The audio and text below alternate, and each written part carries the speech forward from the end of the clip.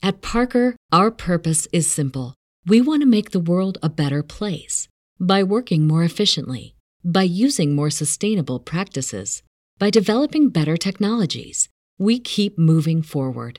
With each new idea, innovation, and partnership, we're one step closer to fulfilling our purpose every single day. To find out more, visit parker.com/purpose. Parker, engineering your success. This is your invitation to a masterclass in engineering and design. Your ticket to go from 0 to 60 with the Lexus Performance Line. A feeling this dynamic is invite only.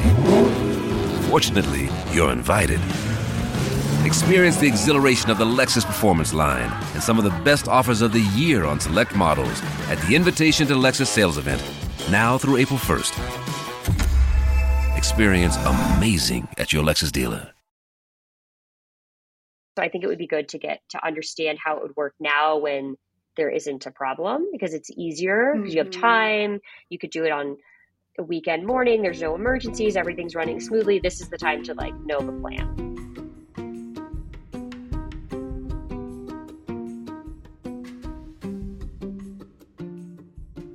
We have a super exciting episode coming out today, and it's a long one. So I broke it into two parts. So one part is going to be about her finances, her and her husband, and then the second part is going to be about her parents' finances. So this is a great one to listen to if you think that you are going to be helping your parents as they get older, or if, God forbid, they're sick and you're helping to care for them now. There is a lot that we go over. So this is a great episode, and it's going to be two parts. So part one will be today, and then Friday the 18th, and then next week will be the second part. Hello, and welcome to Financials Podcast Future Rich. I am your host, Barbara Ginty, and I'm also a CFP, which is a certified financial planner. And I am super excited for our guest today. I'd like to welcome May to the show. Hi, May. Hi, good morning. So, May, I have to tell you, I got your submission and was like, we have to get you on immediately. Yeah, there's a little bit going on in my life. Yeah. So why don't we start with the basics, and then if you could kind of tell us what's happened over the last, I think it's 2 to 3 years, so that our listeners can hear, and then we'll kind of dive into it. But start with maybe how old you are, where you live, and income, and then we'll go into what's going on in your life. Sure. Awesome. Well, I'm using the name May, and I am located in a suburb of Kansas City. So I live on the Kansas side, and I am 36 years old. I'm recently married. I got married last September, so we're coming up on the 1 year, which is exciting. Very exciting. September what? September 24th. Yeah, so we're cresting the curve. Yeah. Oh, very nice. That's exciting. Congratulations. Thank you. And we bought our house about a year ago in July, so we've kind of got a lot of things happening at once there. And I am currently working as a paralegal. I work for a nonprofit firm, which is kind of one of my questions for you later on today is about my student loans and managing those. And income-wise, I am currently at about 45 per year. And then my spouse, one of our plot twists is he was recently laid off at the end of June. So we've kind of had a break with his income. The good news is I'm happy to report that he was recently hired on by a new company. So he'll start after Labor Day, and his salary will be $74,000. Oh, amazing. Okay, great. Wow, God, that's an introduction to marriage, huh? You buy a house, get married, and then lose your job. Right. Yeah, it was unanticipated, as I think it is for most people. And I think for us, it really is a blessing in disguise. It's giving him, I think, some new breathing room. So I'm grateful, honestly, at the end of the day. And what does he do for work? So he is in the construction industry. So he does estimating, kind of project management. And I think this new position will kind of be a hybrid of the two of those. Amazing. Well, good. That must be, I'm sure it was a blessing in disguise. And usually those sort of things, and you look back on them in hindsight, because hindsight's always 20/20, Right. It was for a good reason. But it's always difficult in the moment. Because it's yeah. I think so. And I feel like the new company, just the benefits are 10 times better, and he'll get to work from home, which will be interesting. So, there's a lot of new and good things on the horizon. Oh, good. And then how was it? So weddings are expensive, mortgages are expensive. So Yes. how was it covering the mortgage with one income? Right. So hopefully, thankfully, we're only going to have to do that for, let's see, July, August, and then he'll be getting paychecks in September. September? So Okay. So that's not too. really, yeah. And you have an emergency fund we could use for that?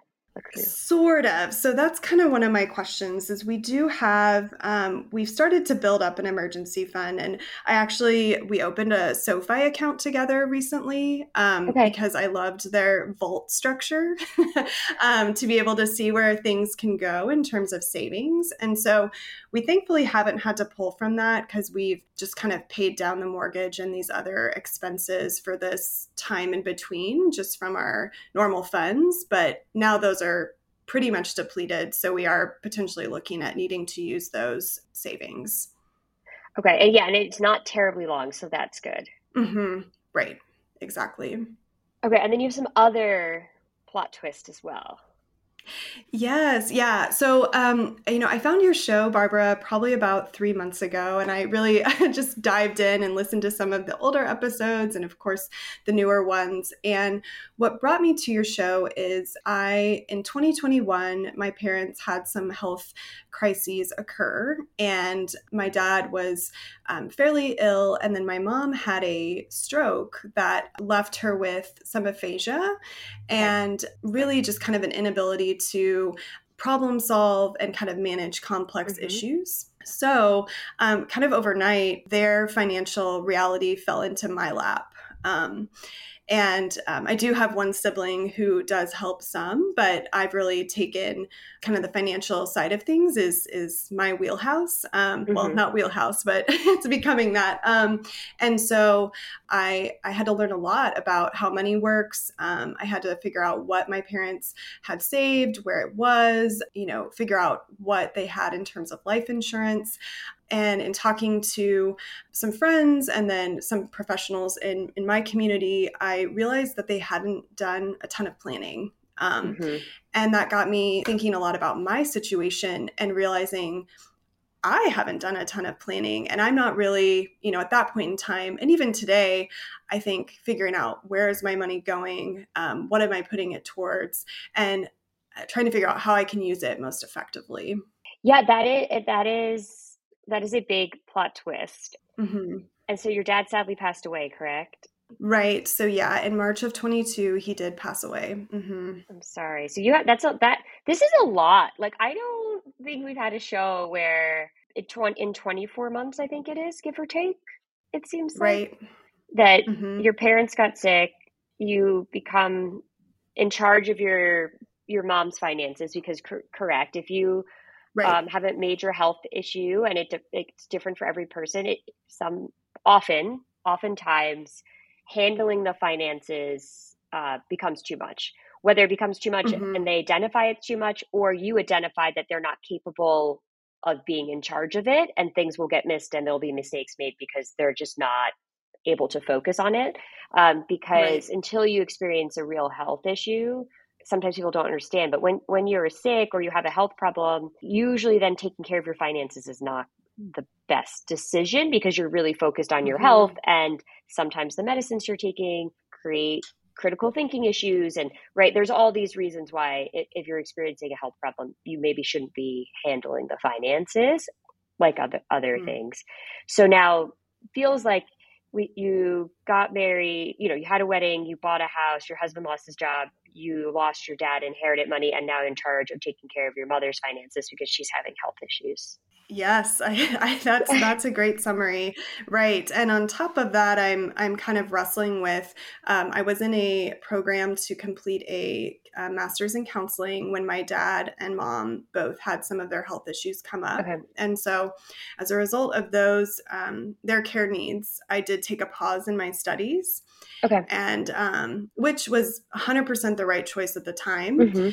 And now I'm looking at going back. I'm so close to finishing. I am, 7 credits short and a few hours. Yeah. And 100 or so hours of some, kind of practicum therapy sessions. Mm-hmm. So I'm right there. I'm looking at going back in January to finish those hours, and thinking that might necessitate that I step back from my current role, just to be able to balance everything. So that's in the back of my mind also.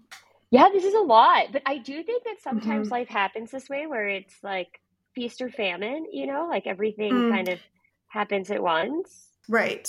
So this will be a great learning opportunity. So why don't we start with, if that's okay. So your dad passed away and left you an IRA, because I have, and just to keep it simple for the listeners, you have a very detailed spreadsheet, which is super helpful, but I'm not going to run through everything. I think maybe for you, which you're going to do a little bit differently than we do for our normal show, I think we should start with your dad passing and what that looks like for you financially. And then I think we should talk about your mom. Okay. And then I think we should talk about you, because you're doing all 3. Does that work? Yes. Yeah, absolutely. Sure. Okay. So your dad had an IRA that he left to you and your sibling, correct? Correct. Okay. And so this brings up a very interesting point. I think it's very interesting. Did you know anything about an inherited IRA before this happened? No, I've learned as I've gone along. It was new to me. So most people don't know this, and I think this is a super important thing. So before the Secure Act, there was this thing called the Stretch IRA. So depending on the date of death, and your father passed away after the new legislation. So before the new legislation, you would have been, and your sibling, it would have been split, would have been allowed to keep the IRA for your lifetime with minimal distributions. It's called required minimum distributions when you have an IRA. IRAs, in this case, we're talking about a traditional IRA, meaning that the account was tax deferred. It went in pre-tax. The monies have been tax deferred. So therefore, nothing in this account has paid tax. So pre the Secure Act, the legislation change, you would have taken required minimum distributions based on your age, and it would have been called what is a stretch IRA, and you would have been able to stretch it out over your lifetime and then use the majority of it for your retirement. That got changed. That did not make news. So most people were never aware of the fact that now if you inherit something from an aunt or uncle or a father or a mother, anybody other than your spouse, for the most part, that's a generalization. We can put the flow chart up of the rules, but high level, most people are going to fall either into spouse or non-spouse. Most people, not all, but a majority. After the Secure Act was passed, which is when your dad passed away. After that, you now have an inherited IRA as a non-spouse, and you're going to be obligated to take those monies out by the 10th year, 12/31 of the 10th year following the death of the year of death. So you have 10 years to distribute it. And so it depends on your tax situation. And so in which case, I'm not a tax advisor, so you should consult a tax professional. But a lot of people take it evenly over 10 years, right? They take 1/10 a year. You have I'm assuming you're doing married filing joint? Correct, we are. Okay. So you're going to have 3 months of this year where your husband doesn't have income, correct? Yes, that's right. Okay. And then you also might go back to school starting next year. Yes, exactly. And that might be roughly 5 to 6 months. Okay. So let's hypothesize here. So this year we think, because we don't know what will happen, we think you'll probably have less income this year because you'll have 3 months and your husband has the higher earnings. So you'll have 3 months less of higher earnings. And then next year, you'll have 5 to 6 months less of income if you take a step back to go to school. Right. Okay. So if I were in your shoes, I would meet with a tax professional and mock up taking some more, rather than doing 1/10, 1/10, 1/10, right, for the 10 years evenly, so 10% a year. I would evaluate, should you take more this year and next year, because you're going to be potentially having less income, therefore paying less tax, and that could be the difference. Okay. Does that make sense? Okay. Yeah, that does. Because in the back of my mind, I've been wondering, I heard about the 10 years and I'm like, wow, that's a lot of money to get out of that account in 10 years and do it strategically. Correct. You always want to be strategic. And so, yes, I agree. And so some people and I will say with a profession, like let's say you use a CPA, you have to pay for their time. That's fine. If you don't have to pay for someone's time, I would question that, right? Sure. So pay for their time. And I would just say, this is about what our income is going to be this year. Because you can take it, remember the tax year closes on December 31st. So you could say, okay, tell me what happens if we take 15% this year, 15% next year, and then the remainder over the following year. Mm. And then maybe it'll offset some of the taxes. So one of the issues with eliminating the stretch IRA is that you're very young to lose a parent at 36. Mm-hmm. So what we anticipate happening, since this is a big change to the estate planning, is that most people will lose their parents effectively. If you just look at the average life expectancy of somebody who's currently 65, how long are they going to live? And then what age would their children in theory be? Most people will be inheriting in their 40s or 50s. And that's traditionally when you're making your highest income based on studies. And so therefore you're going to pay the most tax you'll pay on the inherited IRA because you'll inherit it at your peak earnings. Mm-hmm. That makes sense. And interesting. So this didn't really make headlines. I mean, it did in our industry, but it didn't really make, I didn't hear anyone being like, oh my gosh, they've eliminated this huge retirement loophole. And in fact, they did.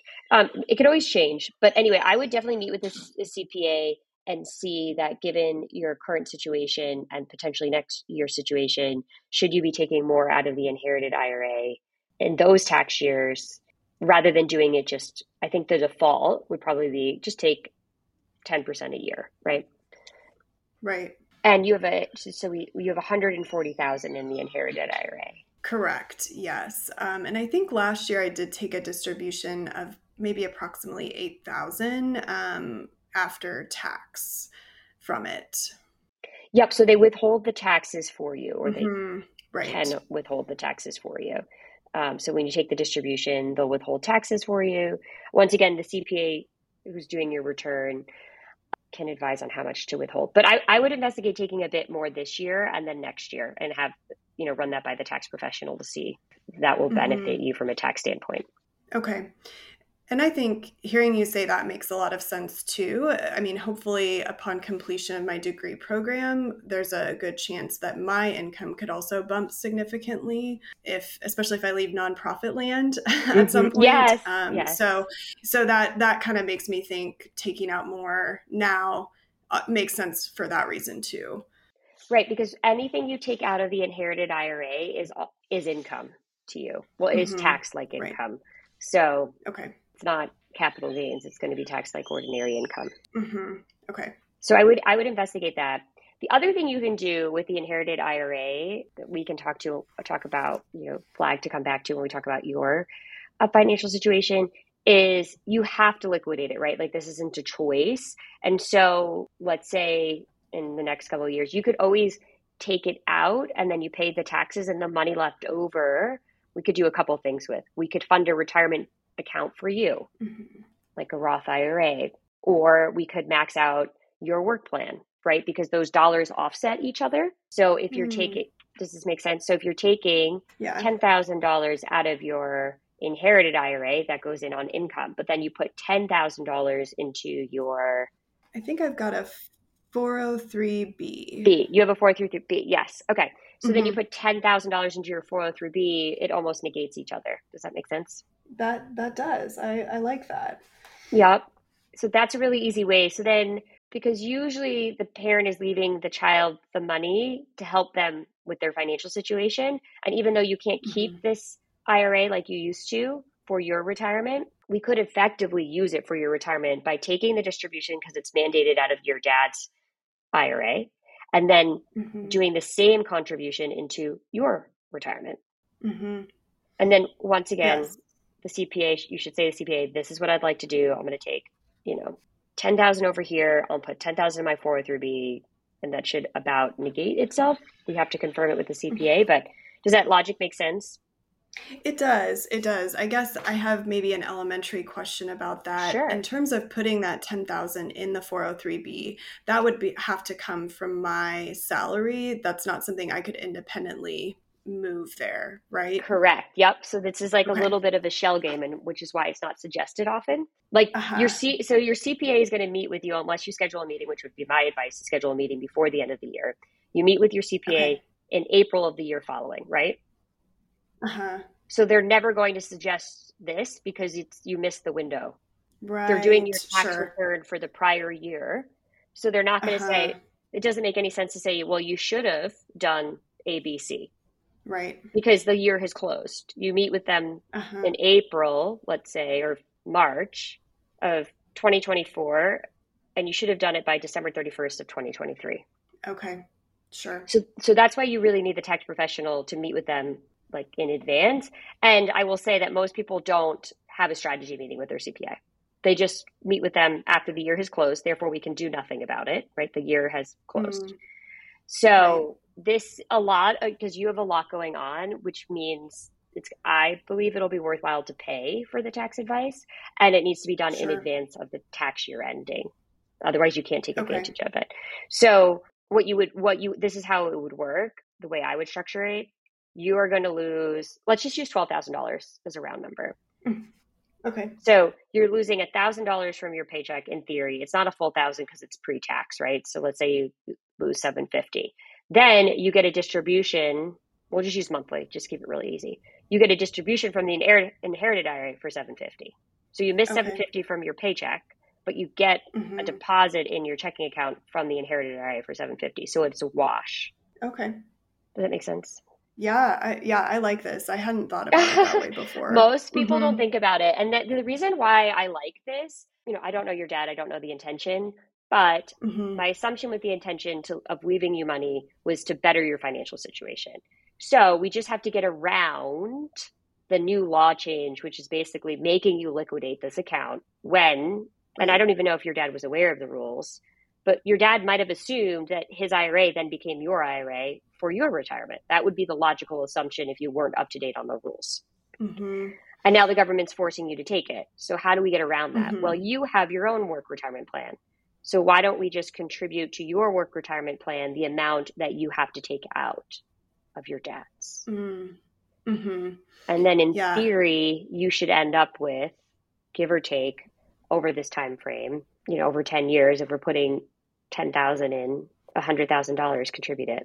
Wow. So that would be amazing. We're just moving it, right? So now it's on your net worth statement as inherited IRA. And then over 10 years, it's a long time. Instead of the inherited IRA is going to go to zero because it's mandated by law to be zero. But then your 403B goes up by that exact contribution amount, give or take. Okay. Right. But you can't the easy thing, but the government never makes it is never easy in retirement land. We're over here in retirement land. We have lots of rules, not easy, as you know, because one of your other questions is pre-tax versus Roth versus traditional. It's not easy.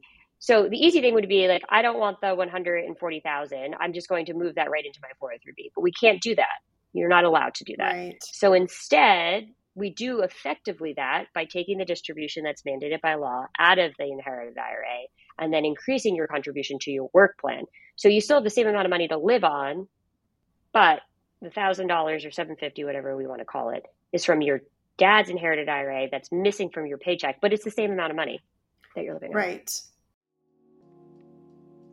Our next partner is AG1, the daily foundational nutrition supplement that supports whole body health. I drink it literally every day. I gave AG1 a try because I was tired of taking so many supplements and I wanted a simple solution to boost my immune system support. I take it first thing in the morning before I even have my coffee, and it makes me feel ready to take on the day. As a very busy entrepreneur and with recent health challenges, it is super important that I'm able to get immune system support because I don't have time to get sick. If you're looking for a simpler, effective investment for your health, try AG1 and get 5 free AG1 travel packs and a free 1-year supply of vitamin D with your first purchase. Go to drinkag1.com/future-rich. That's drinkag1.com/future-rich. Check it out today. No, this makes a lot of sense. And maybe this is something we'll get into in a little bit, but I'm wondering then that money that I'm putting into my work plan, what bucket would be most advantageous since I guess I've paid tax to take it out of the inherited IRA. Would I put it into a Roth bucket or a pre-tax bucket of the 403B? So if you want to do an exact swap, right? Meaning that like it's a neutralized thing. You would do the pre-tax because you're paying tax on the other side and then you're doing the pre-tax. Okay. If you're willing to take a little bit more, so basically you have the additional 10,000 coming in on your income, but you've lowered your income by 10,000 by contributing. Okay. So that's a wash in theory. If you do the Roth option, that's fine, but you're not lowering your income by doing the Roth. Okay. And then on top of your income, you then have the contribution or the distribution from your dad's, which is fine. We're going to withhold tax on that, or you should have taxes withheld. But you haven't effectively lowered your income by doing the contribution because it's a Roth and it's after tax. Okay. And so this is where the CPA should say, if you do the pre-tax, the CPA should say, I would recommend the pre-tax because therefore you're staying below this threshold because lower tax bracket. Because remember, we have an incremental tax system, right? So you step up, your first dollar makes zero, your last dollar makes the most. We take the average, right? So you have an average, so it's an increment, like a staircase. The higher you move up on the staircase, the more you pay a tax. But you pay the average because your first dollars pay zero. So maybe the CPA says, okay, well, if you do the Roth, you're going to be in this next bracket. And so you've stepped up in the tax threshold. So I would recommend the pre-tax because you stay below this threshold. That gets a little bit more into tax strategy, but the concept is we can use the inherited IRA to increase, and maybe I just, we haven't gone through all of your finances yet, but if your dad left it for you to have it for retirement, we can figure a way to do it, even with the new laws. Yeah. Yeah, no, I like this. I hadn't thought about putting it in my work retirement account. So, no, this is definitely helpful. And it doesn't mean you have to do it every year either, right? So like we could say for this year and next year, because we have 3 months without your husband's income, and next year you're going to school, you might need extra income, and then you're going to get a higher paying job. And let's say you leave nonprofit land, so then you have a 401k. So you could just do it for the remaining years. We'll just say it's 7 years left after we get through these two things. Okay. Okay, so just keep that in the back of your mind, because people don't ever, I don't see people do that often. They just immediately distribute the IRA, that puts it in their checking account. It somehow gets spent. We don't know where it went. And then, no, that's what happens. It does. Yeah. You just have like extra money. And then, and then at the end of 10 years, you're like, man, I don't know where that 140 went. Right. So this is a way that even if the whole 140 doesn't end up in your retirement account, but if we get 100 in there, right? That's great. That's a big, that's a lot of money for retirement. Sure. Okay, so that's inherited IRAs and that you have from your dad. Now, your mom, you've taken over her finances. Correct. Yes. Okay, so that's also on the spreadsheet, and it looks like your mom has investment account, and I don't know if that's an IRA or not an IRA. I believe that is with, you're referring to the Edward Jones account? Yes. Do you know what type of account it is? Yes, I also believe it's an IRA as well. Okay. And then you have a trust account. Yes. What kind of trust? So we set the trust up in August of 22. So we're also cresting a year there. And my mom and dad did own a property together. That property was sold in February of this year. Okay. And so all the funds from that property went into the trust. We did a little bit of planning with an estate attorney, and the focus was looking forward towards a Medicaid application for my mom. Yes. And so that after Medicaid protection trust. Yes. Because, and so I'm going to ask a few questions. So sure. The first account that your mom has is definitively an IRA. Yes, it is. And how old is your mother? My mom will turn 70 in December. Okay. And then does your mom own a primary residence? No. So that was the primary residence that was sold. My mom is now in an assisted living facility. Got it. Okay. And how is the assisted living facility being paid? So thankfully, my dad, thankfully and not, but my dad served and he was stationed in Korea and was exposed to Agent Orange. So Yes. there are some funds that my mom has started to receive from the VA. And so that is roughly $2,000 a month as the surviving spouse. Yep. And then my mom's Social Security was higher than my dad's. So she is receiving, I think, getting about $2,600 a month. Okay. So that pretty much covers her living expenses at the assisted living location. And then she does have medical, a lot of doctor's appointments, a lot of medicines, etc. So all that totaled comes to about $2,000 to $2,500 a month after insurance and etc. So that is kind of what my mom is paying out each month. And my dad did have a life insurance policy. He worked for the post office. And so that's kind of been sitting in her bank account. We've been working down from that. So she Spending probably it. has, How much is in there? I believe about 18,000. Okay. How much was in there? How much was the policy?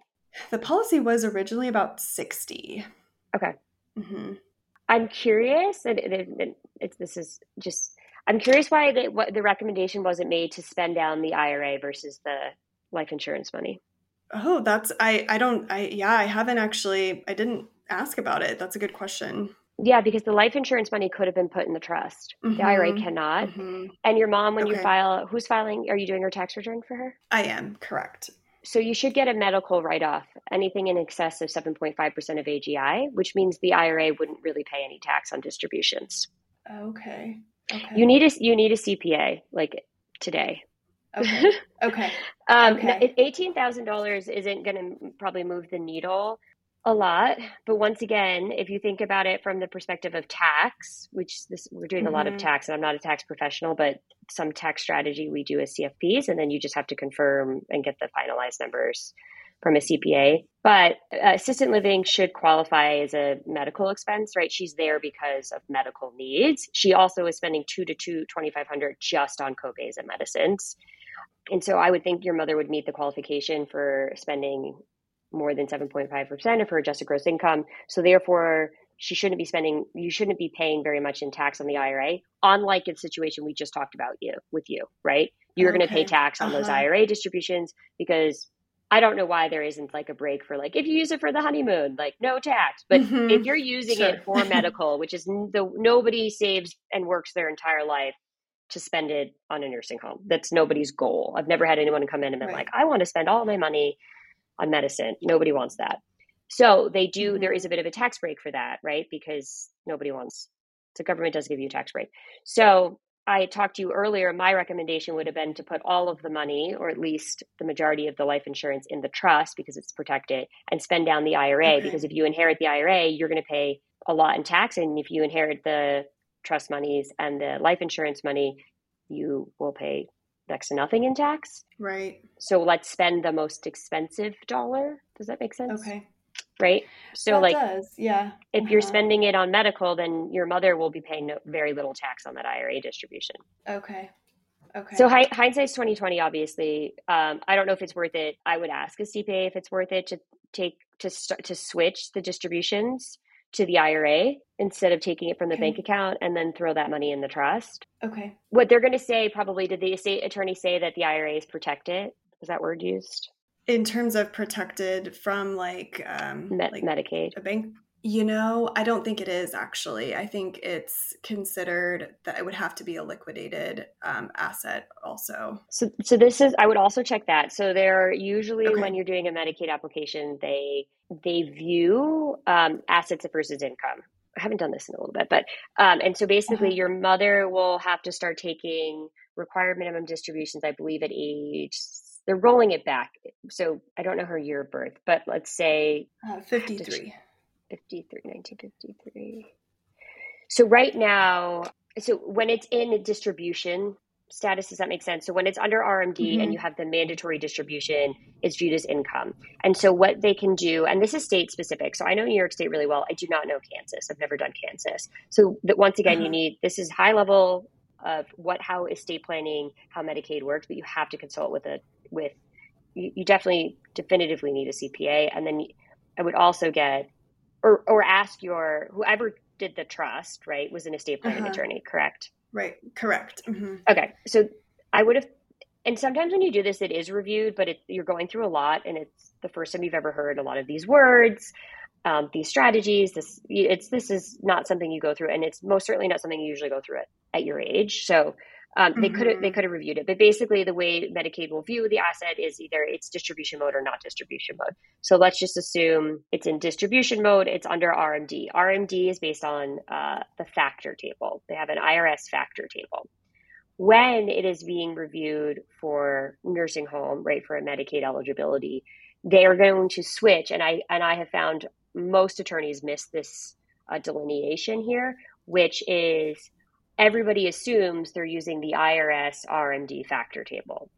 They will then switch from that factor table to what is called the Social Security actuarial table, which is true life expectancy. The RMD table has you living to be, I think, 115 years old. I haven't seen the latest one. Yeah, it's quite generous, if you will. They think you're going to live a long time. The Social Security actuarial table is not so favorable at all. They have you living to be in your 80s. So they base the distribution. They can switch the distribution table they're using. So if that's something that I'll hear attorneys say, like, oh, we just take whatever the distribution is. And I'm like, what table are you using? And they're like, oh, the actuarial table. And I'm like, okay, well, the client thinks you're using the factor table. So the tables are, we have about a 25-year age difference here with those. That's a big difference. So the percentage you're taking out is significantly higher if you're using the Social Security actuarial table. Anyhow, what that means is the IRA should have some protection. I don't know if this is state specific, so that you need to find this out from the attorney. So if it does have some protection, I would still liquidate the IRA because you're going to pay nothing in tax versus if you inherit it, you'll pay tax. Okay. So this is something that I can't tell you for sure, but I would definitely run this by the attorney. Okay. And also you want to understand the stuff in advance of there being another problem, right? Of your mom. So the assisted living facility, do they have a step up where you go from assisted living and then as you advance or need advanced care, you stay in that same facility, or would your mom have to be moved? We would have to move. Got it. Okay. So, that would be my question, is understanding how the Medicaid. So they didn't go through anything with the IRA for Medicaid. It's very likely that he did. And I think, like you were saying, it was kind of drinking from a fire hose when we were doing it. Because I do remember him recommending, let's put the life insurance policy payout into the trust. And I think at the time with everything and wedding planning, it just didn't happen. Got it. Okay. So that was his recommendation, was to put it in the trust. Because that to me would have been my recommendation as well. Okay, that's fine. You can leave it as is. I do think you need to find out how it works in Kansas for the IRA for Medicaid eligibility. So once it's in payout, so the IRA then would be in payout status when your mom reaches RMD age, and confirming that they're going to be using the Social Security actuarial table and not the IRS factor table. Okay. The great thing is this is recorded, so you could just re-listen to this. Perfect. Yes, that's what I need to do. Okay, because this is a lot, and then that way you also know that there is some protection on the IRA, because they can't.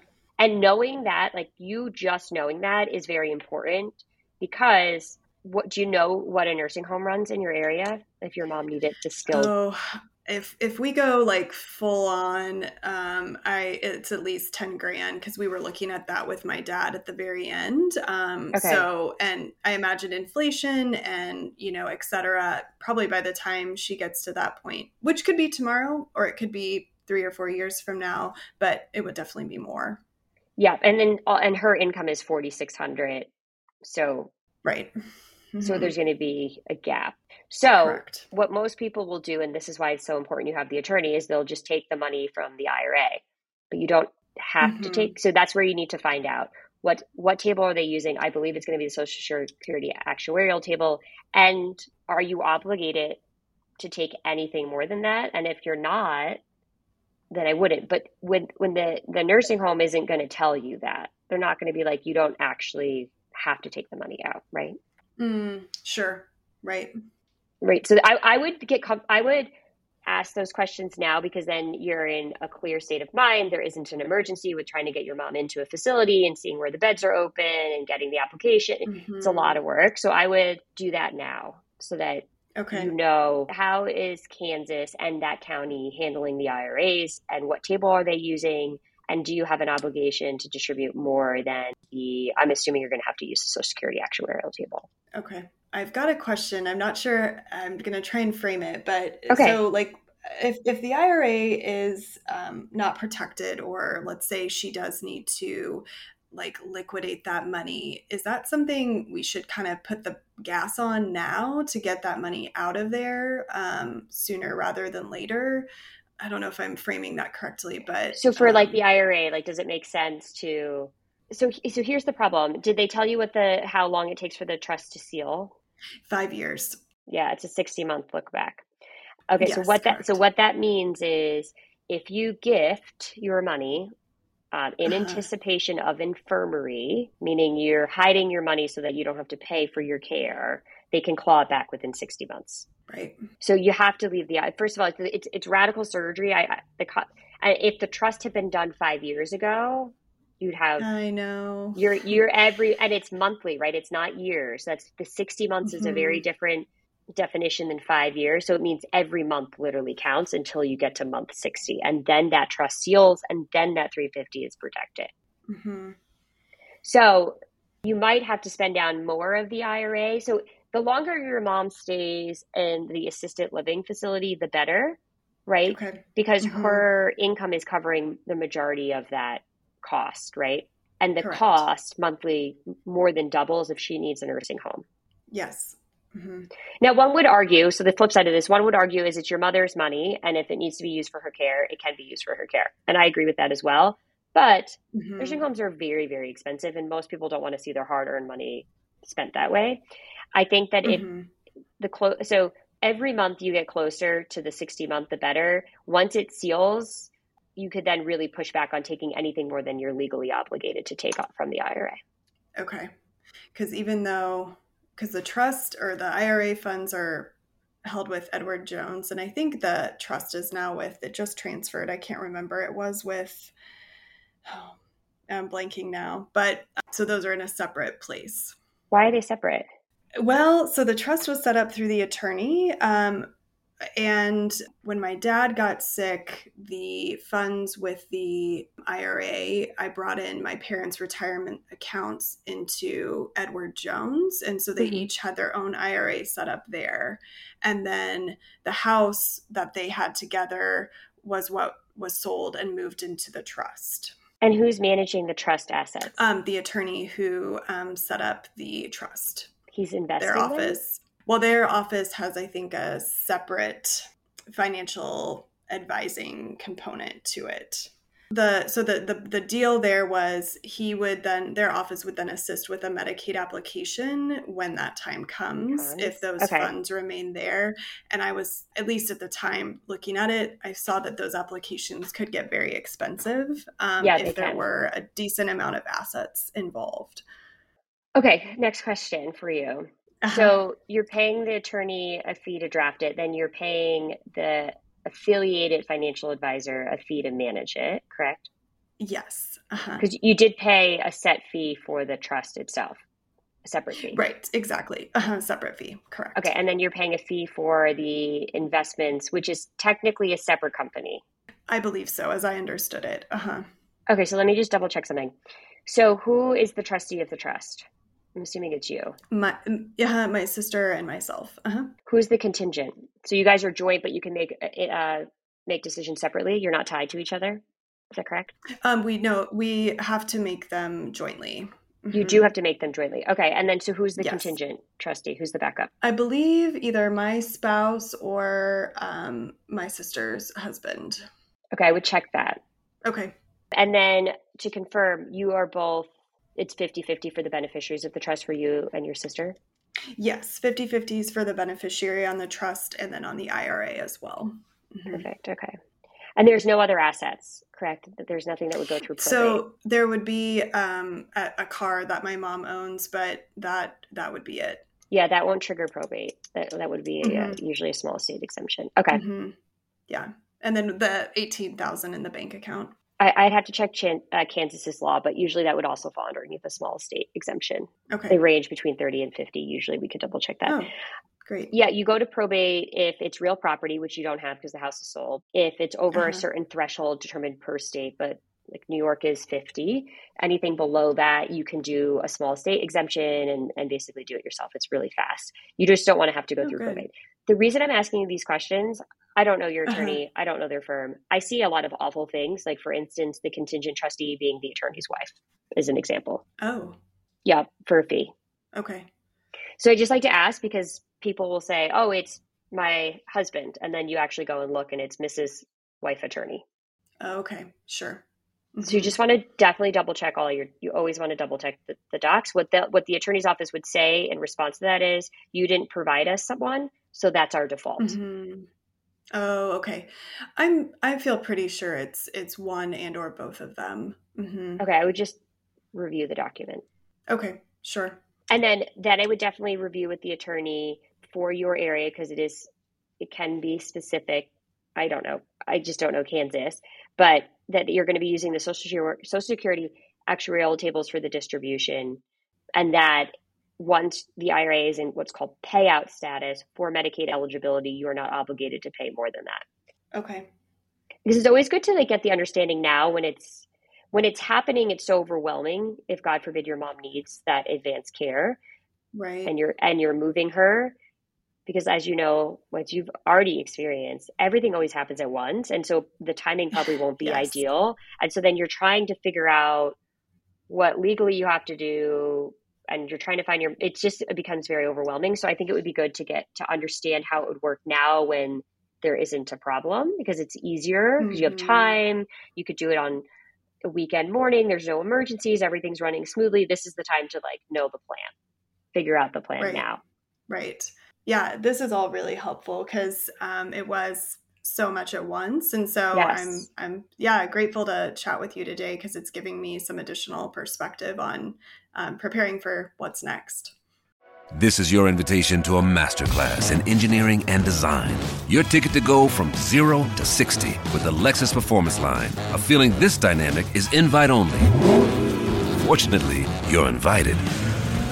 Experience the exhilaration of the Lexus Performance Line and some of the best offers of the year on select models at the Invitation to Lexus sales event, now through April 1st.